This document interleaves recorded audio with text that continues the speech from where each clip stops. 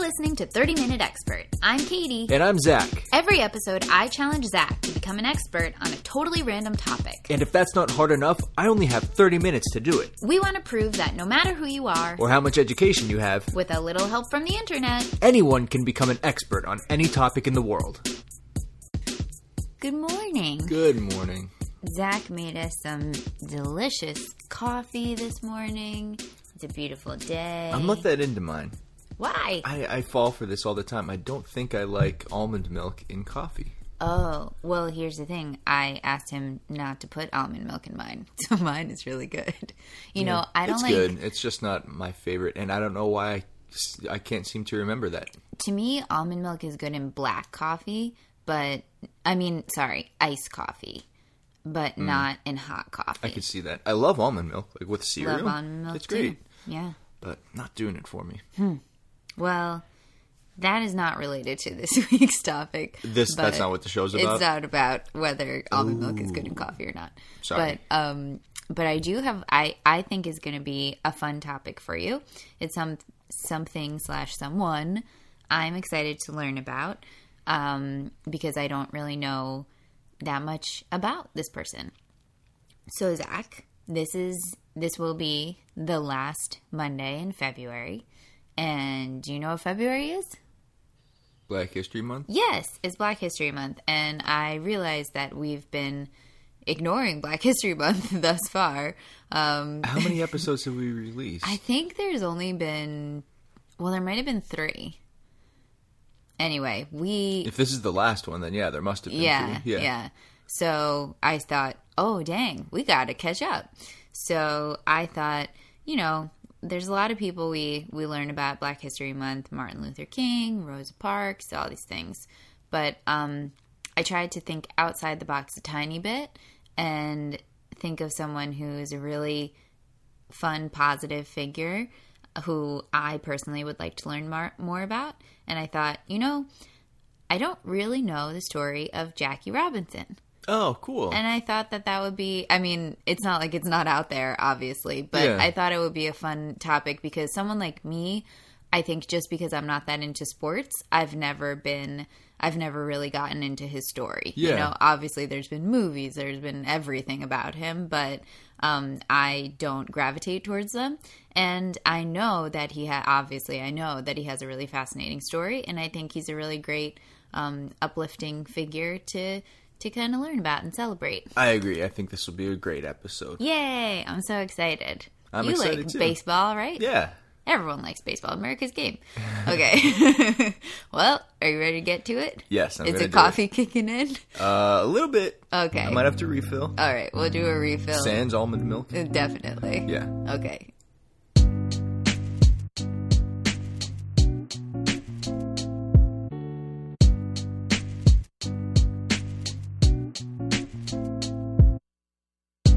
Sure is windy out there, isn't it? Yeah, it is. It is honestly a very windy day, so apologies if you guys are like, what are these crazy noises in the background? We can't control the wind. If you hear tree branches snapping or windows exploding, just ignore it. Yeah, we will do. If we're still talking, that means we're still alive. And everything's great. Everything's okay. Mm-hmm. All right. Jackie Robinson. Jackie Robinson. How'd it go? It was awesome. Sorry, I gotta flip back to my first page of notes here. Okay, here we are. First page. Beautiful. Did you know that Jackie Robinson's name is Jack Roosevelt Robinson? No, that's cute. Wait, his first name is Jack? Yeah. That's cool. I always think it's funny that Jack is a name for John. And I'm always like, why not just name someone Jack? It's a great name. And I'm glad that they did. They did. His parents named him Jack. Perfect. He was born in 1919 in Georgia. Nice. But the very next year, he and his family moved to Pasadena, California. Oh, no way. Yeah, where he grew up and eventually attended Pasadena Junior College, which is now Pasadena City College, which is still there and really cool. Yeah.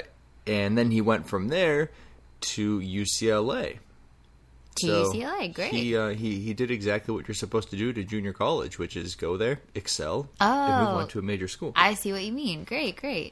He was, okay, so obviously Jackie Robinson, and maybe we haven't said this yet, was the first black player in the MLB. Yes, which is Major League Baseball. Yes, first professional African-American baseball player.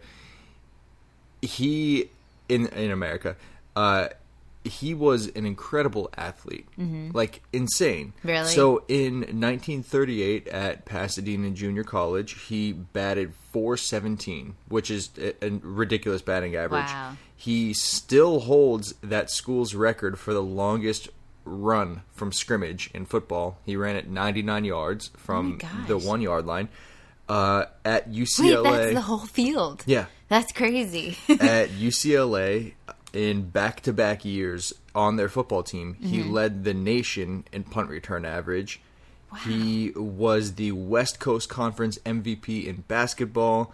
He was the Pacific Coast Conference and NCAA champion in the long jump. He jumped 25 feet. How could he even do all these sports? Don't they overlap? Like, this is crazy. It is crazy. And yes, they do overlap. Like, in certain years, he missed track because he was playing baseball. It's insane. That's crazy. He was an incredible athlete. As you can see from all of the amazing feats I just read off. So he's at UCLA. And he drops out of UCLA just for like family obligations. Like he needs to, make some money, help his family out. And when he leaves UCLA, he gets the opportunity. And I don't know if this is why he left UCLA. I don't think so, but it could be. He gets the opportunity to play on a semi-pro football team in Hawaii. What? Which, remember, Hawaii is not even part of the United States at this point. This is 1941, I believe. Wow. So he goes to Hawaii, starts playing on this semi-pro football team called the Honolulu Bears. Cool. And he was there only a couple of weeks. I think he got there in September. Their first exhibition game was held at Pearl Harbor. What? Yeah.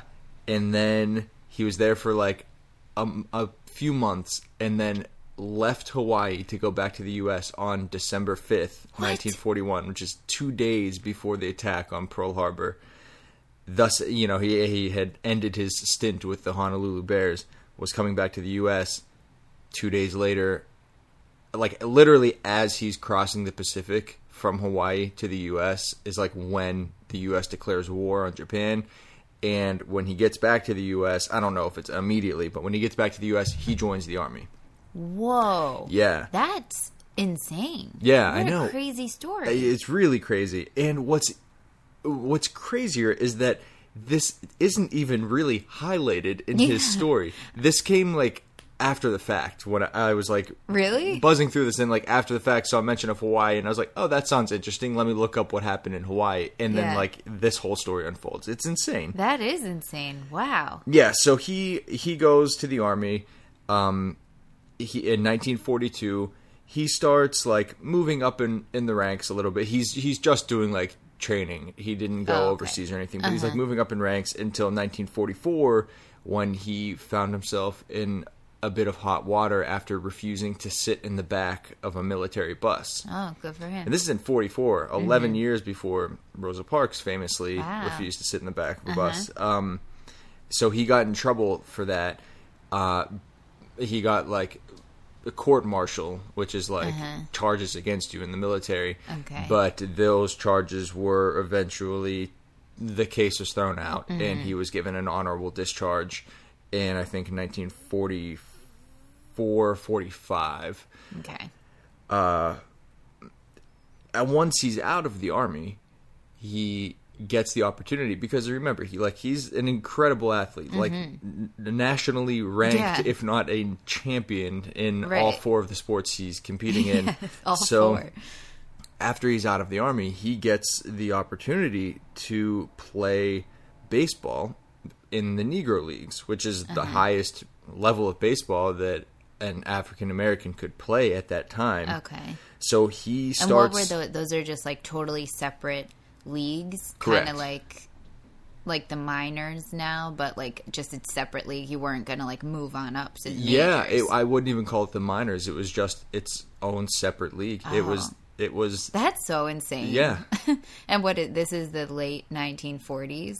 Yeah, mid 40s. So this is not long ago when we were like, we need to have a whole separate league for black people. Yeah. All right. Great. So he moves from California to Kansas City to play for the Kansas City Monarchs. Cool. Monarchs like kings or monarchs like butterflies? I think the butterfly. Really? No. I'm assuming king because Kansas City is now the Royals. Oh, interesting. So they must have just switched over from Monarchs to Royals at because some point everyone's like, these butterflies are really killing our vibe. Everyone keeps showing up with painted wings to our games. They're in Kansas City. He's a standout player, as you can imagine. Yeah. And while he's there, he's scouted by a man named Branch Rickey.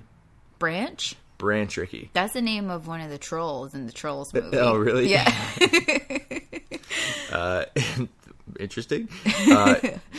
So this guy Branch, he's interesting. He is the president. He's a white guy, I'm assuming. Yes. Okay. He's the president and the general manager of the Brooklyn Dodgers. Oh, cool. And he was definitely an eccentric guy for the time. He very much wanted to integrate baseball in a time where obviously not a lot of other people had interest in doing it because it wasn't integrated. Yeah. He knew that it would take the right player to do it, though. Wow. I mean, like, as crude as it sounds, so much of the success of integrating the league, if you can put yourself in, that time period, would have to do with how the public would react to the player that you put in there. Yeah. So it's like it's like. Doesn't sound right at all, but it's like, well, you kind of need the most likable person you can if this is going to work. Right. So, and also you need a special person who can handle that kind of pressure. Even more importantly, which brings me to my next point, which is he really wanted to make sure that Jackie Robinson could face that. So he contacts Robinson and starts to talk to him, get to know him a bit, tell him what he's interested in doing. And in one of their meetings, one of his ways to assess how well Robinson would stand up to this, he just berated him with insults.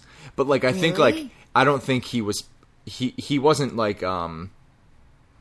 wasn't making Robinson think that he was really insulting. Just saying, he was this is the kind of stuff you're going to I'm about to just hurl terrible things at you. And you gotta be able to control it, and he just went on what was probably a profanity-laced tirade against him, saying lots of words that I'm sure would have him fired from his job immediately today. Right. Just to make sure that you got to be ready to hear this stuff. These words are going to be thrown your way, and you can't lose your cool. Yeah, and he didn't. Sad, but also I guess a smart. Good to let him know. And I'm sure he knew. He knows this is what's going to happen. But that's just crazy. It was probably beneficial for the both of them. I mean, it was obviously that guy Branch Rickey was doing what he thought was a good training exercise, so Robinson wouldn't be shocked if and when he heard those words. Right. And Robinson, it probably, I mean, unfortunately, I'm sure there are words that he's heard before in his life, but it probably, I don't know. I could see how that would earn the trust of the guy doing that too, to be I don't know. It just seems like that guy was trying to do his best to ease the transition, and this is a horrible tactic, or at least a very harsh one. But I think this guy's heart was really in the right place, I guess is what I'm trying to say. The Branch Rickey guy, also it's sad to think, but the idea that, I mean, like you said, I'm sure it wasn't the first time he had heard that. I'm sure he didn't really even need that because he was probably dude, this is my life. Yeah. I'm a black man in 1940s America. I'm familiar with this situation, which is unfortunate, but probably the reality. Yeah, probably. But, of course, Robinson was, stone-faced and able to just take all of that and not react. So, Ricky signed him to the Montreal Royals, which was a farm team to the Brooklyn Dodgers. So is that like a minor league? Or Yes. Okay. And from what I understand, Branch Rickey is the pioneer of the farm league system. Okay.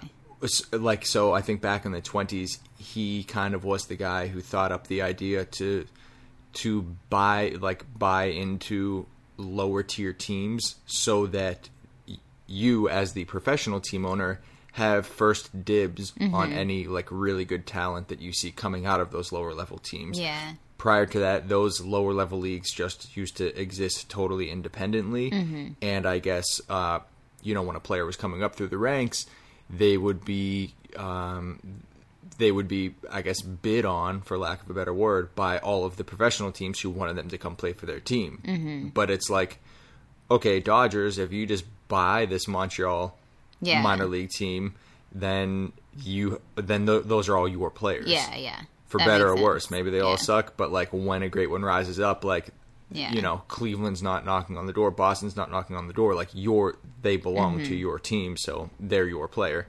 So he signs him to the Montreal Royals in 1945. Then he plays in the 1946 season, and he just tore it up. He was awesome. He led the team in batting average. He's an amazing fielder.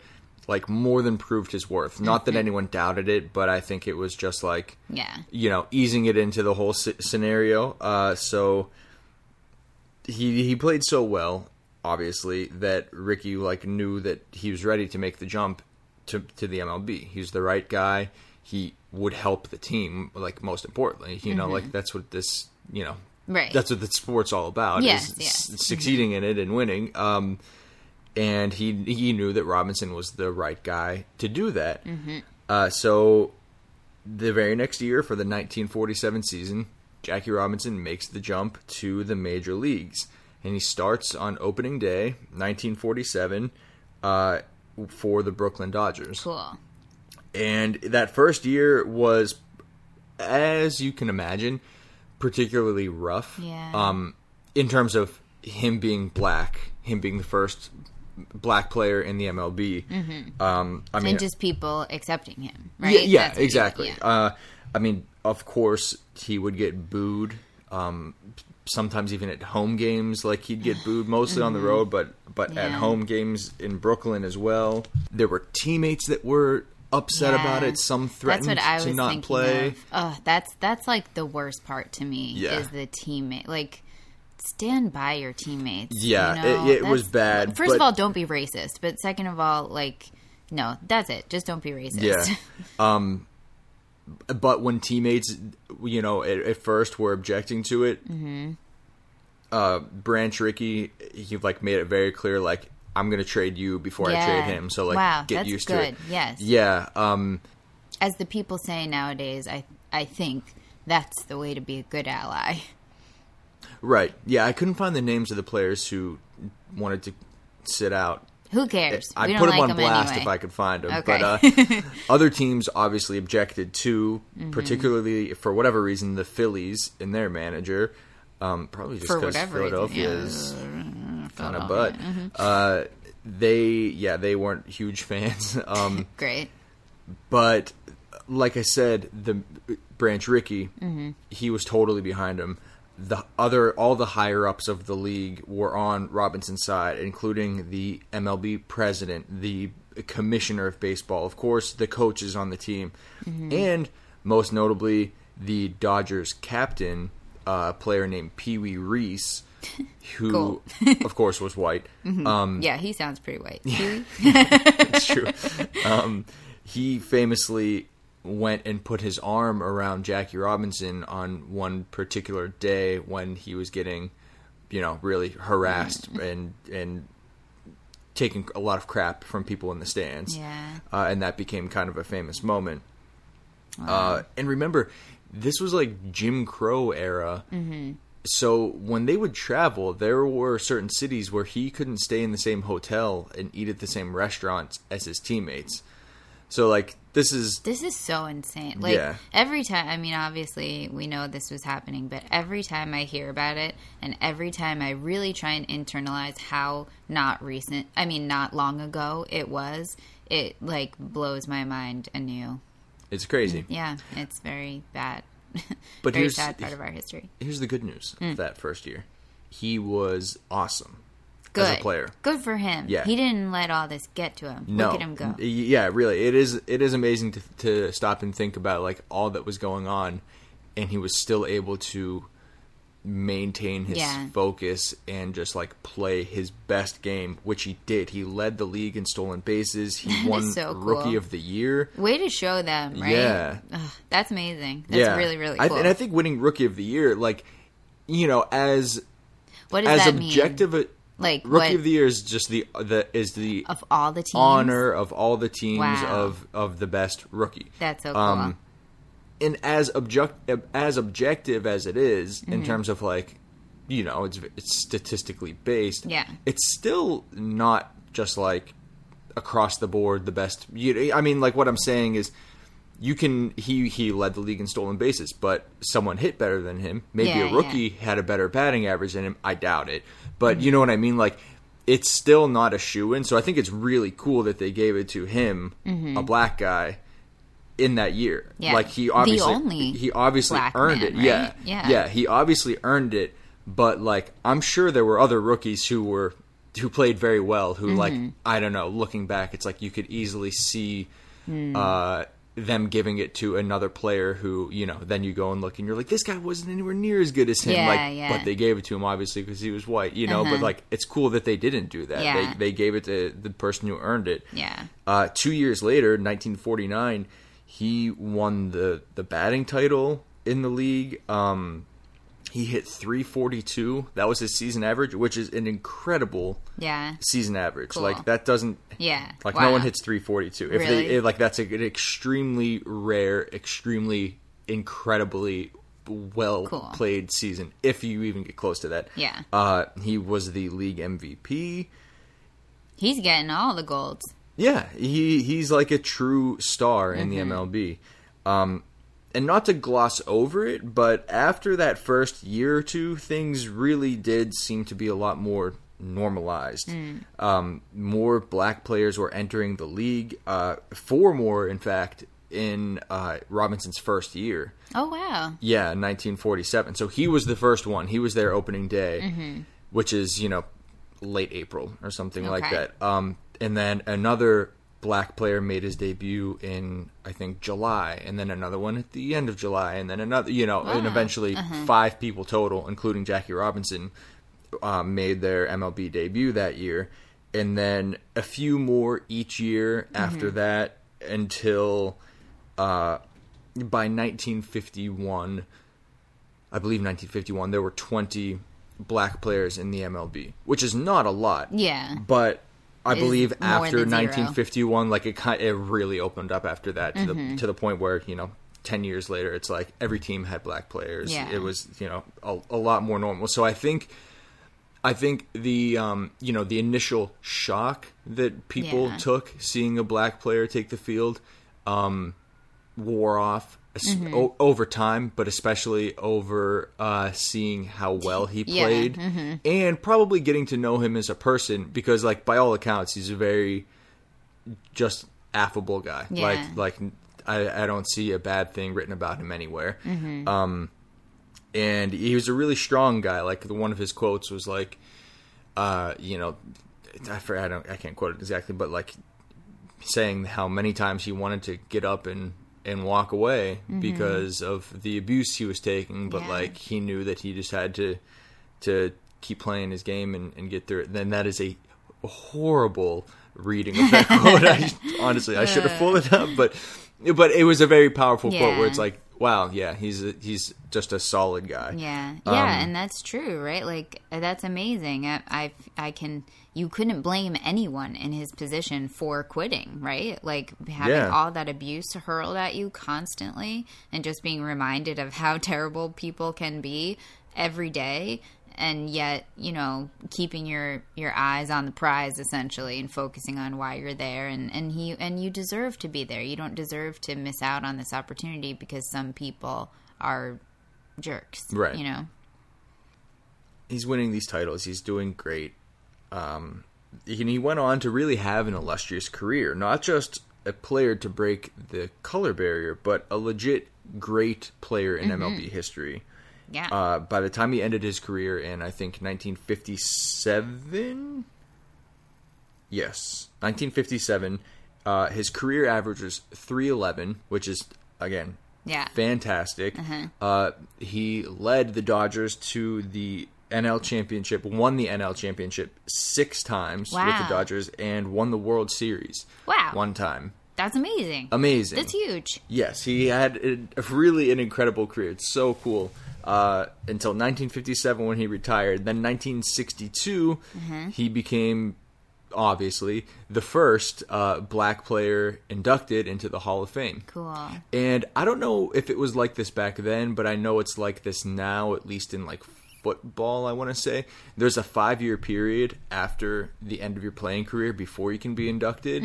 And to be inducted like right at that 5-year mark is even an honor on top of an honor. I don't know if it was the same back then, but he did get inducted 5 years after his career ended. So that sounds to me like they probably had that same rule where it has to be 5 years removed. And then as soon as they could, they were like, he's coming in. Yeah, which is a huge honor. And and honestly, I take it that it was based as much on his playing career as it was him breaking that barrier. Yeah, it sounds like it, right? Like because he had all of the stats to back up getting into the Hall of Fame the second that he was eligible. Right, yeah. Yeah. I mean, after that, he had a kind of, I don't want to say normal life, but, you know, he just kind of was his own dude. Like, he was really into, you know, social causes, and he spoke on behalf of the NAACP.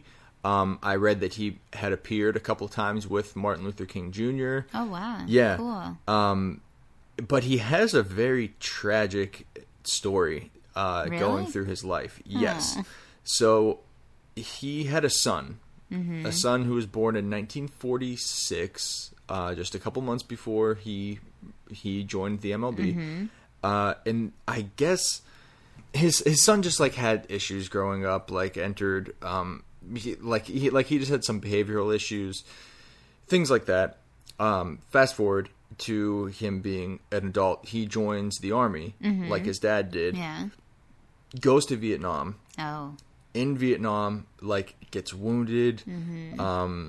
One of his, like, close friends dies. He develops, I don't know, for lack of a better term, like mental issues.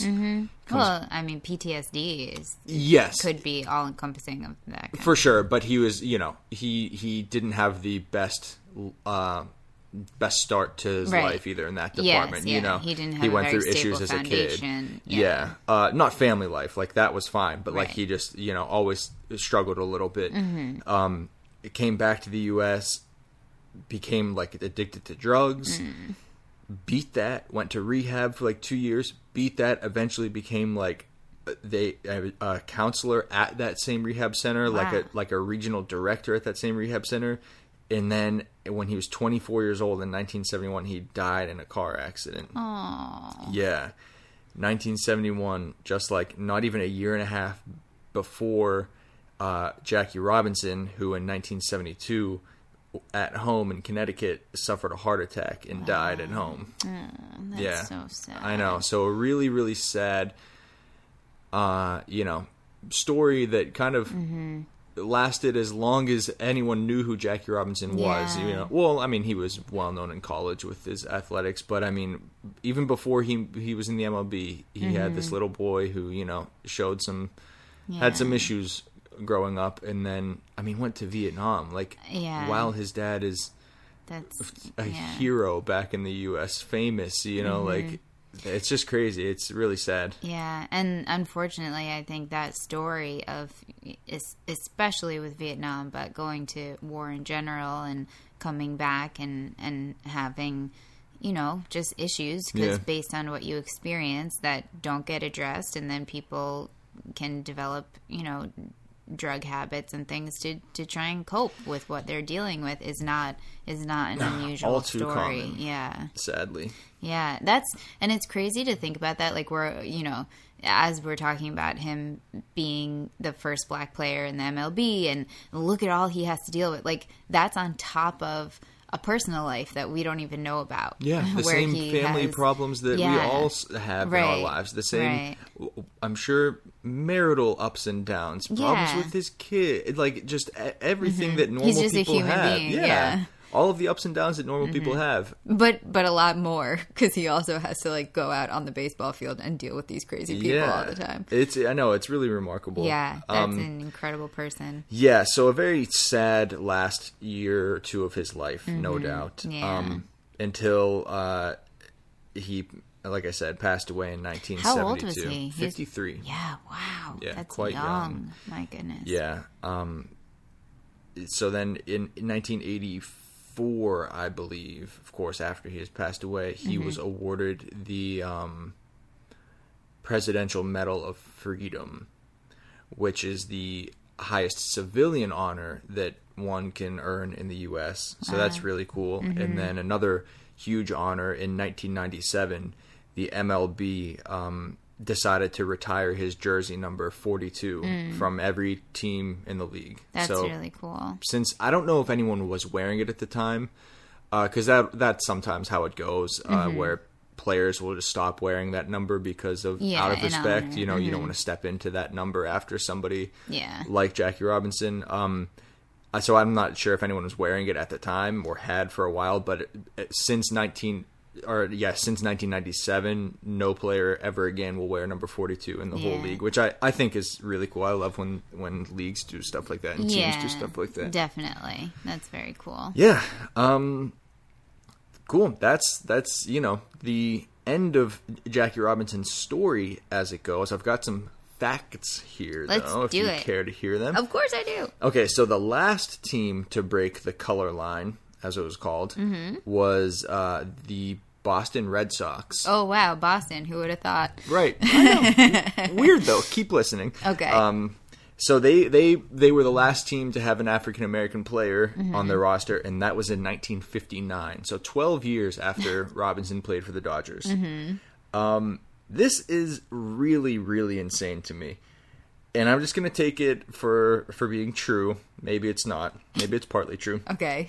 At least 3 African Americans played in the MLB prior to Jackie Robinson. What? Yeah.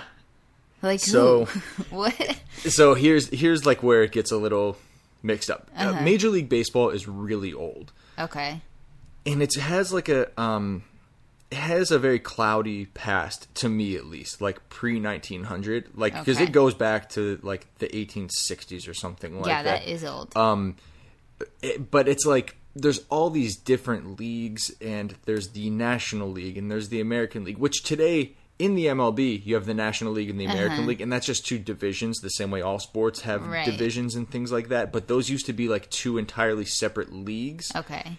And then they started to come together and play a championship called the World Series, and I think they started that in like right around 1900. I could be wrong, but they were still called the major leagues. Those 2 leagues separately.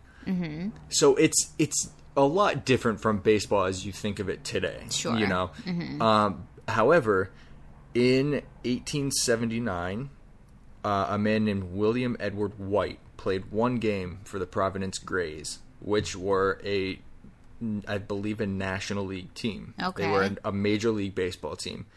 Then, in 1884, a man named Moses Fleetwood Walker, very cool name. Yeah. And his brother, although his brother played only a couple of games, Weldy Walker, 1884, played for the Toledo Blue Stockings, which again were a Major League Baseball team.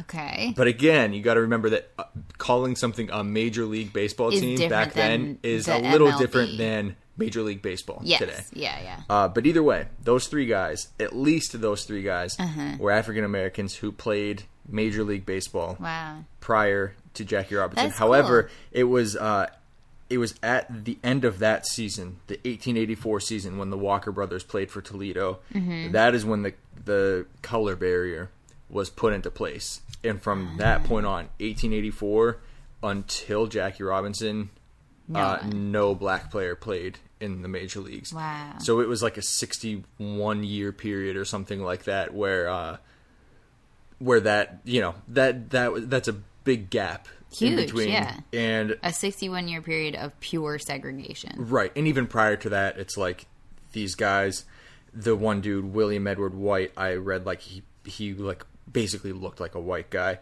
The other two, like the one of them played for just a couple of games. The other one played for one season. So it's not like it's, coupling that, like that they played so few games with the fact that it's like nowhere near the modern major leagues. Yeah. The fact that Jackie Robinson is the first black player, like, is still 100% valid. Yes, I don't think... Doesn't take away from that at all, but I was very surprised to read that. Yeah, and I think that's cool. I think that's really cool that you told us those guys' names, because they're, important people to honor as well. I don't think it takes away from Jackie Robinson Definitely at all, not. But it also is good to recognize those guys, because that must have been a wild experience as well for them to be in that position. Yeah. Okay, so when you were shocked that Boston was the last team in 1959, I told you keep listening, because we're switching sports here, going to hockey in the NHL. Hockey? Oh, no. The first black player to play in the NHL.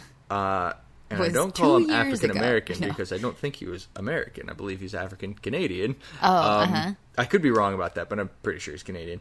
Was Willie O'Ree, who played for the Boston Bruins in 1958. So before the Boston Red Sox had a black player, the Boston Bruins had the first black player. So lest you think that they are the most racist city in America, they broke the color barrier in hockey in January 1958. And then three men, Charles Cooper, Nat Clifton, and Earl Lloyd, simultaneously broke the color barrier in the NBA in 1950. The NBA also had Basketball. no black players. Yes, prior to 1950. That's goofy. Who would have watched? Yeah. And then football, I looked up football, and that's a lot harder to really say who's the first, because like baseball, the NFL has like professional football has been around for a long time, but the modern NFL era didn't start until like the Super Bowl era. What do we have just now? Super Bowl 54 or something like that. So that's only going back to the late 60s, early 70s. Yeah.